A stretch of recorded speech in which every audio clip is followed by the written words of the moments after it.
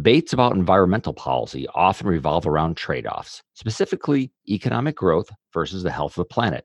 It's all well and good to try to lower pollution or carbon emissions until you start slowing down the economy and slowing down the rise in living standards.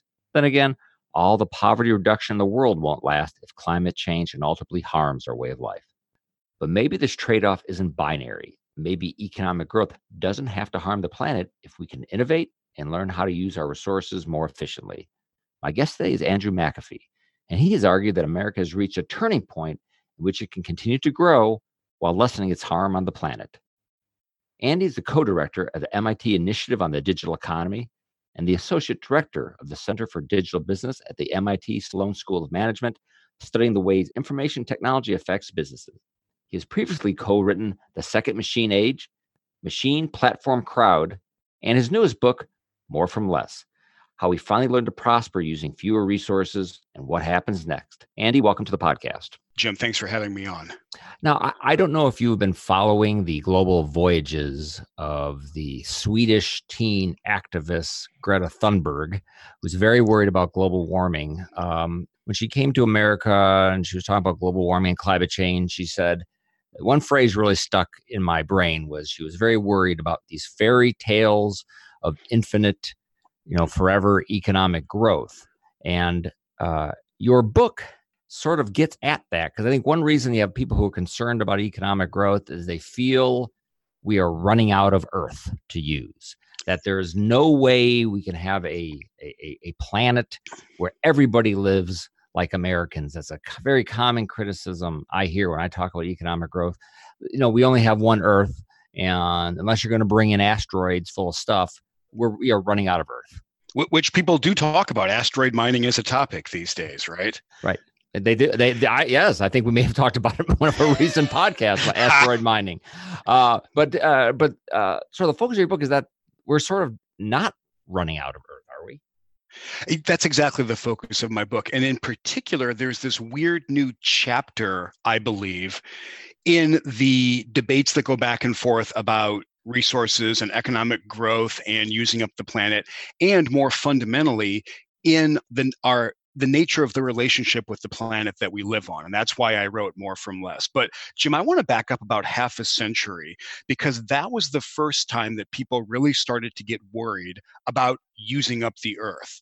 Because as you know, between 1968, when Paul Ehrlich wrote The Population Bomb, we had the first Earth Day in 1970. The book Limits to Growth was written in 1972.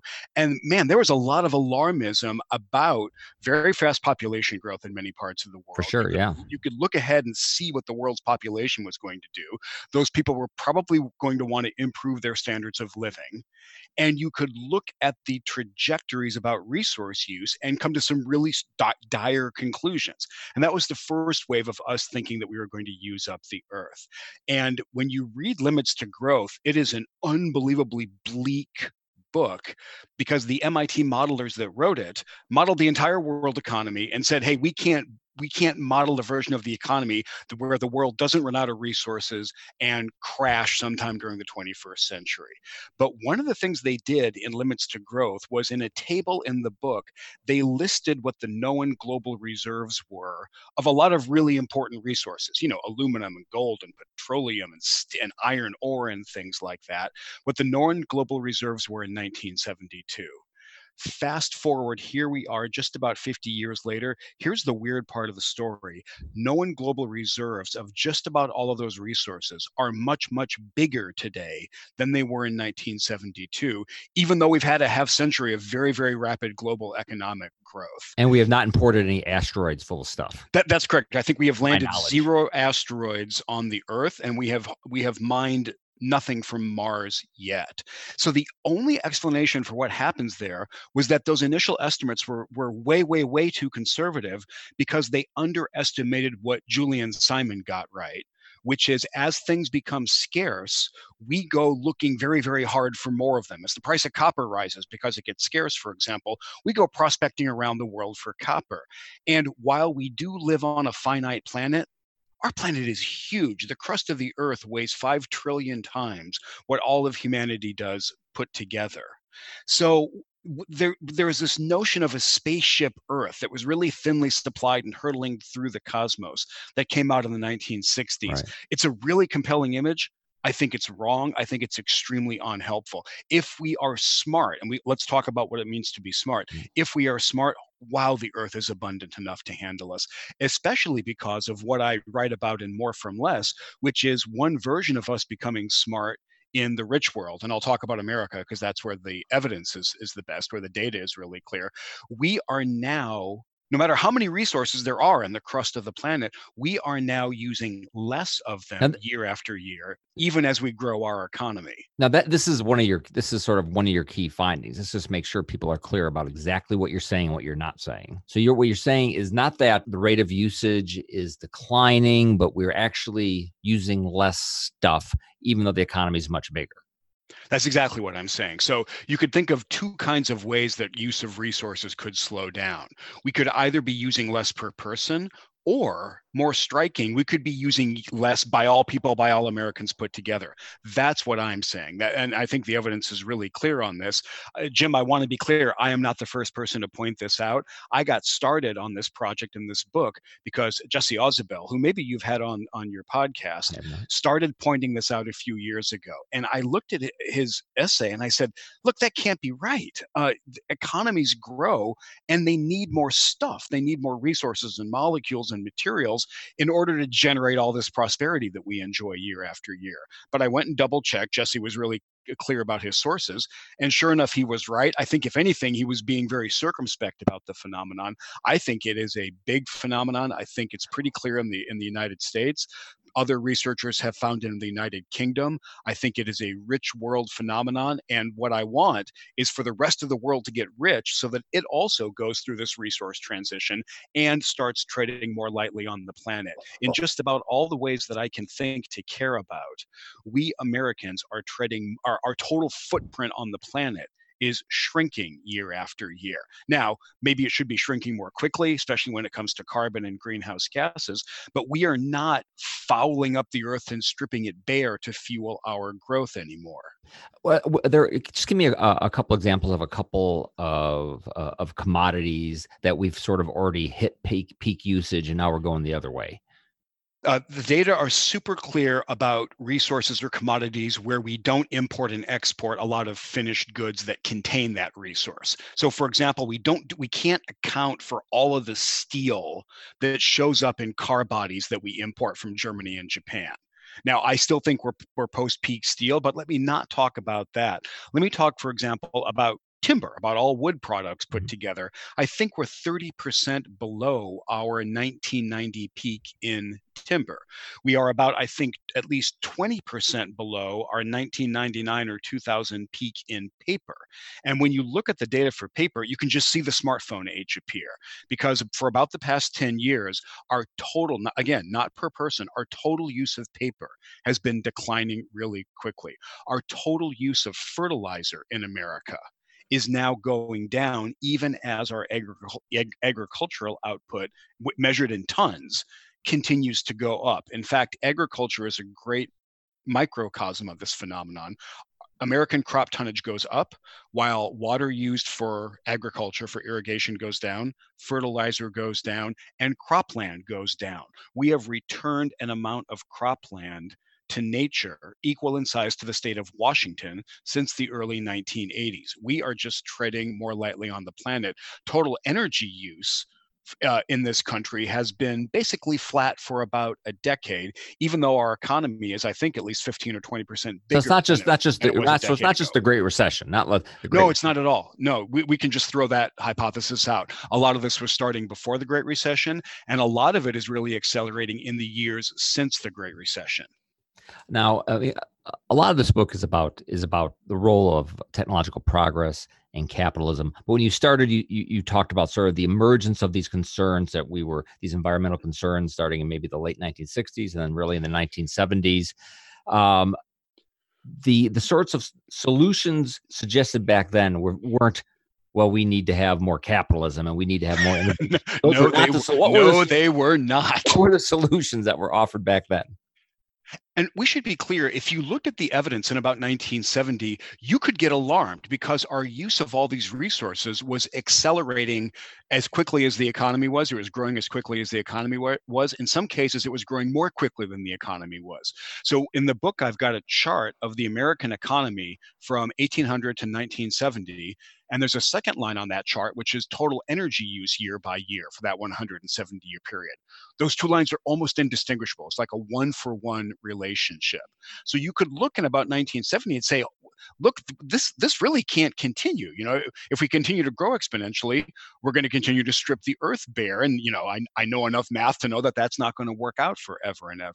But Jim, like you point out, the solutions had almost nothing to do with let's have a lot more capitalism and let's have a lot more powerful technology, because it was that 1-2 punch that was causing us to strip the earth bare, all throughout the industrial era.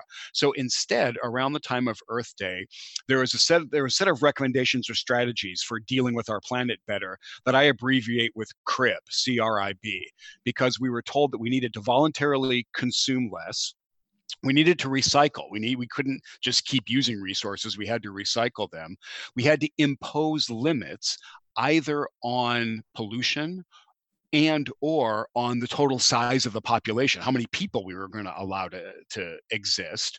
And then the B was we had to literally turn our backs on industrial capitalism and advanced technologies and go back to the land, go live in closer harmony with nature. The Walden Pond scenario. Yeah, the Walden Pond, which is what gave us the Whole Earth catalog. I've talked to Stuart Brand about this, and he said all of these urban dwelling idealistic young people wanted to go back to the land, but they had no idea how to do it and stay alive. So I needed to give them access to tools. Or as P.J. O'Rourke said, just how itchy going back to the land. Yeah, comfortable really is. Man, it made you really glad for industrial capitalism in most cases. But the point I make in the book is that you can go look at the evidence. We did not follow the CRIB strategies. Americans have not renounced prosperity and a growing economy. We do recycle, but that's a separate phenomenon from dematerialization, from just using less stuff. China imposed a one-child policy. It was a massive moral and demographic mistake for the country. And we did go back to the land a little bit, but most people turned right back around and went back to the city fairly quickly. And some people, if they're old enough who are listening, may also recall sort of the famous speech by President Carter, which is called the Malaise speech, which seemed to be a lot about, we need to sort of conserve energy. We need to turn down the thermostat. We're living too well. And didn't Jimmy Carter wear a cardigan around the White House for look good? Yeah, he looked sharp, but he would turn down the White House temperature in the winter time to 66 degrees. It was actually kind of uncomfortable. We have not done that in the decades since. We go right back up to 72 or whatever. No, we don't do suffering. So if you're concerned about the environment, we're using up too much stuff. You're concerned about the air. You're concerned about carbon emissions, but you don't do suffering. Then what's the alternative?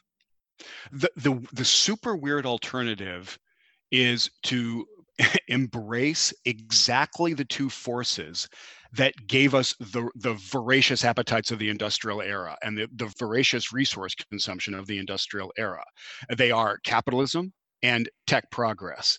And the point I try to make in the book as thoroughly as I can is that something really fundamental changed, because for the first close to 200 years of the industrial era, those two forces, capitalism and tech progress, gave us growth at the expense of our planet. And now they're letting us tread more lightly on the planet. So what the heck happened?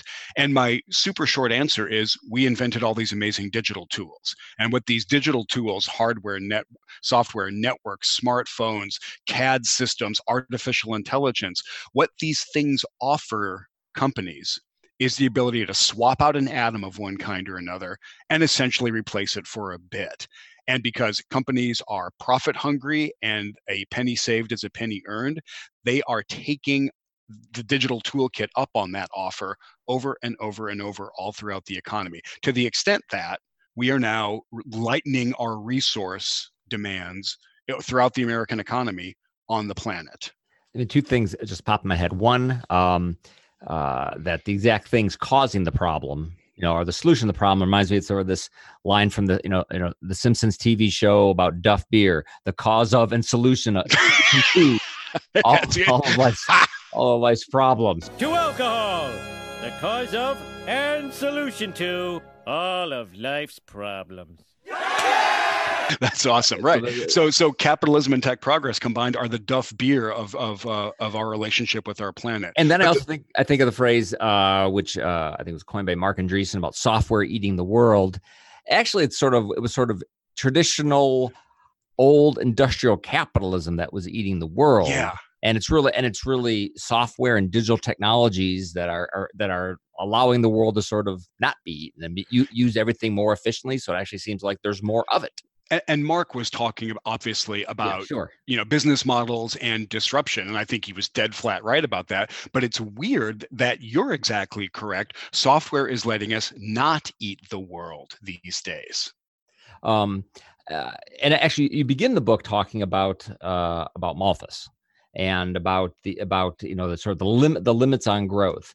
And I'll often bring up the chart showing that from 1800 on that we started having economic growth, and before we never had economic growth, and it brought these people out of poverty. But what you hear is, capitalism created this environmental degradation. That's right. And therefore we need to go do something else. And I think that's what young Greta Thunberg was getting at, that we need to do something different. But that message that you're sending, that actually what we need is sort of a more dynamic, technologically advanced capitalism, unless we're going to try to go back to nature. It's a tough message to tell some people. And if 7.7 billion of us decide to go back to the land and start burning coal and chopping down trees, we will exhaust the planet. Probably, I haven't done the calculation, probably in a matter of months, we will exhaust the planet. So that's absolutely a terrible idea. But we need to acknowledge that we did use up the planet and we did degrade it in a pretty wanton way throughout the industrial era. So in the book, in addition to capitalism and tech progress, I also talk about two other forces, another pair of forces that's critically important for lightening our footprint, that the markets and the technologies will not take care of by themselves. And it's hard for me to read past the words capitalism and technology. Usually that's where I stop. But that's where you stop. Sorry, I'm going to put two more. I got to put two more. There are two more. So please tell me what those other two are. I got to put two more items on your plate. They are an aware public, aware, for example, and worked up about the fact that we were going to kill all the whales. We really were going to kill all the whales in the course of the 20th century, just like we killed all of the passenger pigeons right around the turn of the century. That we needed to be better stewards of these creatures that we share the planet with. Maybe these animals should not be inputs to the capitalist process. Bravo. Thank you for that so much, because I like whales. And the other piece of awareness is that maybe all this pollution, all this that's generated by the industrial era, maybe this is more than just a nuisance. Maybe this is an actual health hazard. And when I was researching the book, it was weird for me to learn that up until about 1950, pollution was considered a nuisance. Okay, you got a scratchy throat. We didn't understand the dire health effects of smog and SO2 and all this particulate pollution that we had, and that was getting much worse in American urban areas. So I am, in addition to capitalism and tech progress, I am a huge cheerleader for public awareness of these kinds of issues and governments that respond to the will of their people and respond to good ideas. And my exhibit A for this is the cap and trade program that was put in place in America to deal with particulate pollution from industry and from electricity generation.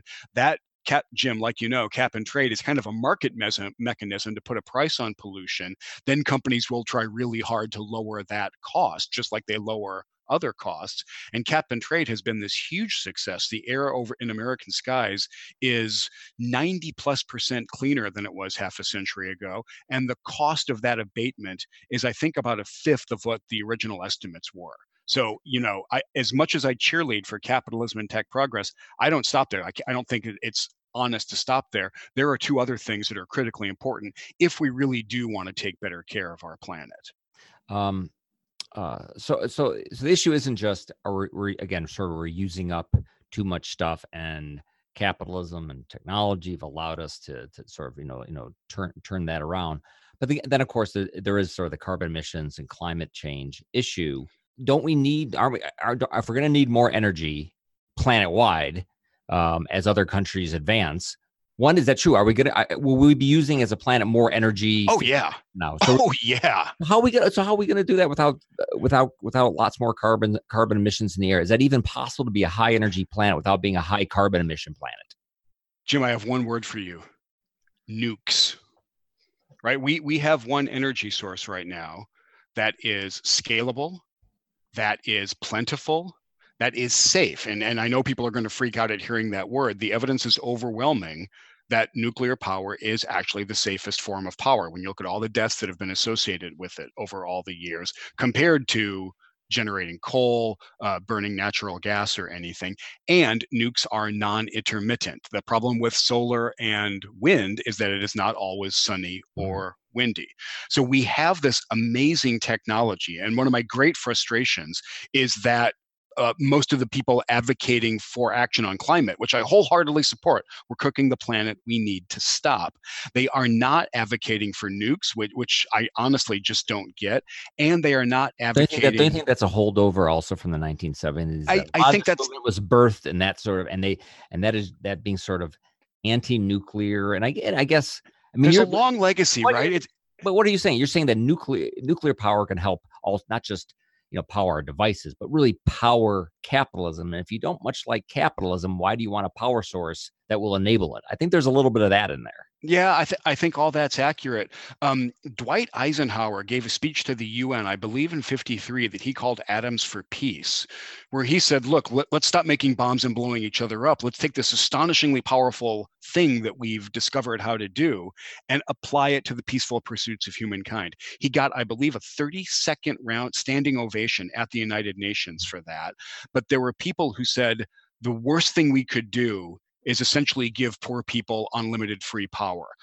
Humanity would just use that to strip every single resource from the planet, pave everything with tarmac, and just ruin the earth if we had cheap power. I find that such a deep, deep mistake. But I think that's part of the legacy, the anti-nuke legacy out there. The other thing, if nuclear power is the technology silver bullet or the most powerful thing we're not doing, on the policy side, on the economic side, I think there's an equally powerful thing that we're not doing, which is putting a carbon tax or a carbon dividend in place. Bill Nordhaus, who won the Nobel Prize last year, advocated for that in a really powerful, intelligent way. We have solved bad pollution problems before. And when you think about greenhouse gases as pollution, everything becomes a lot clearer to me. Of course, we should be using the low pollution energy sources, great, but we should also be putting a price on that pollution. That's what worked in the past. We know that this playbook works. Why we are not all reaching for it is something of a mystery to me. We mentioned nuclear power, but what are some other sorts of innovations you think will likely further the drive toward dematerialization? I think artificial intelligence is absolutely going to be huge, and it's underestimated here. So, for example, I was talking to some of the teams and some of the guys at Google DeepMind and Google, and they tell a story about turning over operations of a Google data center to a machine learning system that had been trained on a bunch of data generated by that center. And the story that I heard was essentially that the existing data center team said, look, you guys, you can run that experiment, but don't expect much from it. We're pretty confident we're close to optimized with the energy use of this data center. They turned it over to machine learning control, and the overall energy efficiency of the center improved by about 15%. Now, Jim, the old economist joke is that don't pick up $100 bill you see lying on a sidewalk, because if that were a real $100 bill, somebody would have picked it up by now. I hear examples like that. I think there are a lot of $100 bills lying around in this age of deep interconnection, tons of sensors all over the place. And then finally, the promises becoming true that have been made by the AI, the machine learning community for a long time. We have these incredibly powerful tools to help us run complicated parts of our infrastructure, not a little bit better, but a lot better. So I think we're just getting warmed up with our ability to use fewer resources, use less energy, generate less waste, just be a lot, just quantum leaps in efficiency and productivity when it comes to our resources and materials. Let me briefly be pessimistic about what you call your four horsemen of the optimist. Tech progress, capitalism, public awareness, and responsive government But when I look at each one of them, I think, okay, tech progress, people are worried about technology and automation and job loss. You have people talking about robot taxes, capitalism. People seem to be down on capitalism, whether it's because of the financial crisis or globalization, public awareness. Environment seems to always do very low on polls. And I see even the Democratic candidates have sort of been loath to talk about it in recent years. And then responsive government, we tried doing cap and trade, didn't work. We're not really doing much right now. Why should we be optimistic about your reasons for optimism? I hear what you're saying, and I agree with a bit of it. But I think, Jim, you and I spend a lot of time listening to and participating in elite rich world discussions about these kinds of issues. And if you broaden out the aperture, you more than me. You're far more powerful than I am. And if you look globally, I think you come to some really different conclusions. So globally, how is our enthusiasm for technology doing? There are more mobile phone subscriptions than there are people on the planet. The most popular smartphone sold in India last year was about as powerful as the MacBook I was using in 2006. So even though we fret about surveillance capitalism and the power of big tech in elite American circles, the rest of the world is jumping on this bandwagon with astonishing speed. And capitalism, when you look at the advance or the percentage of people living under free market systems over the past 30 or 40 years, you really have a hard time seeing capitalism in retreat globally. The public is becoming more aware. I think that as people become more prosperous, their moral circle expands and they start thinking about taking better care of the animals.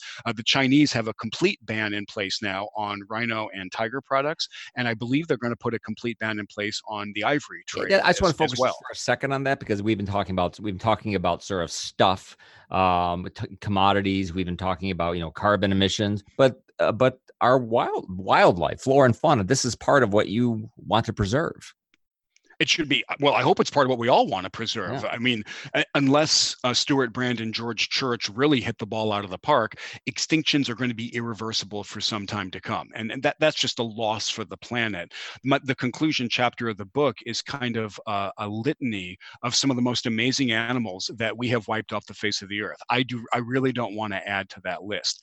And as I said earlier, we almost wiped out the blue whale. There were something like 500 of them left in the world's southern oceans in the early 1970s. There were about 250,000 of them in the year 1900. This was just a moral crime, right? Stuart Brand, last time I listened to him, said something fantastic. He said, "Nature bats last." And if we are just smart enough to get out of the way, to stop doing these things, to stop trading in these animals altogether, to make hunting of them illegal, or to make hunting of them in national parks illegal, to give them a hunting season. We do all these things in combination, and the whales are coming back. The North American bison is coming back. I didn't realize this until I started working on the book. We almost wiped out the white-tailed deer, the turkey, the beaver, the black bear. These animals are coming back in America. So if we're just smart enough to think about being good stewards and get out of the way and set up some protection, nature bats last. Nature has an amazing ability to come back. That's not an excuse to wipe out 99% of them of any animal to begin with, but we have to watch that we don't just become too dour and too fatalistic about things. I think history encourages a great deal of optimism while making us mindful. Well, that's a good place to ask you this last question. I was recently on a panel, and some folks who are very sort of tied into how these issues are discussed here in Washington on Capitol Hill was kind of walking me through what a lot of policymakers are talking about and thinking. And as he's talking, what I started thinking about was, none of this is ever going to work until there's an absolute crisis, until Earth starts to become like Venus. Nobody is going to do anything. I walked out of there very, very pessimistic. So are you sure about that? Like we had millions of school kids, I think just earlier this week, walk out for a day and demand action. I am not so sure that the climate, for example, is going to remain an unappealing or an uninteresting issue. Tom Friedman wrote a great column just a little while ago about how a smart candidate now would be running on not the space race, but the Earth race. And, I think there's something to that. I think we could see the environmental movement 2.0, where it does become something that animates and ignites the public.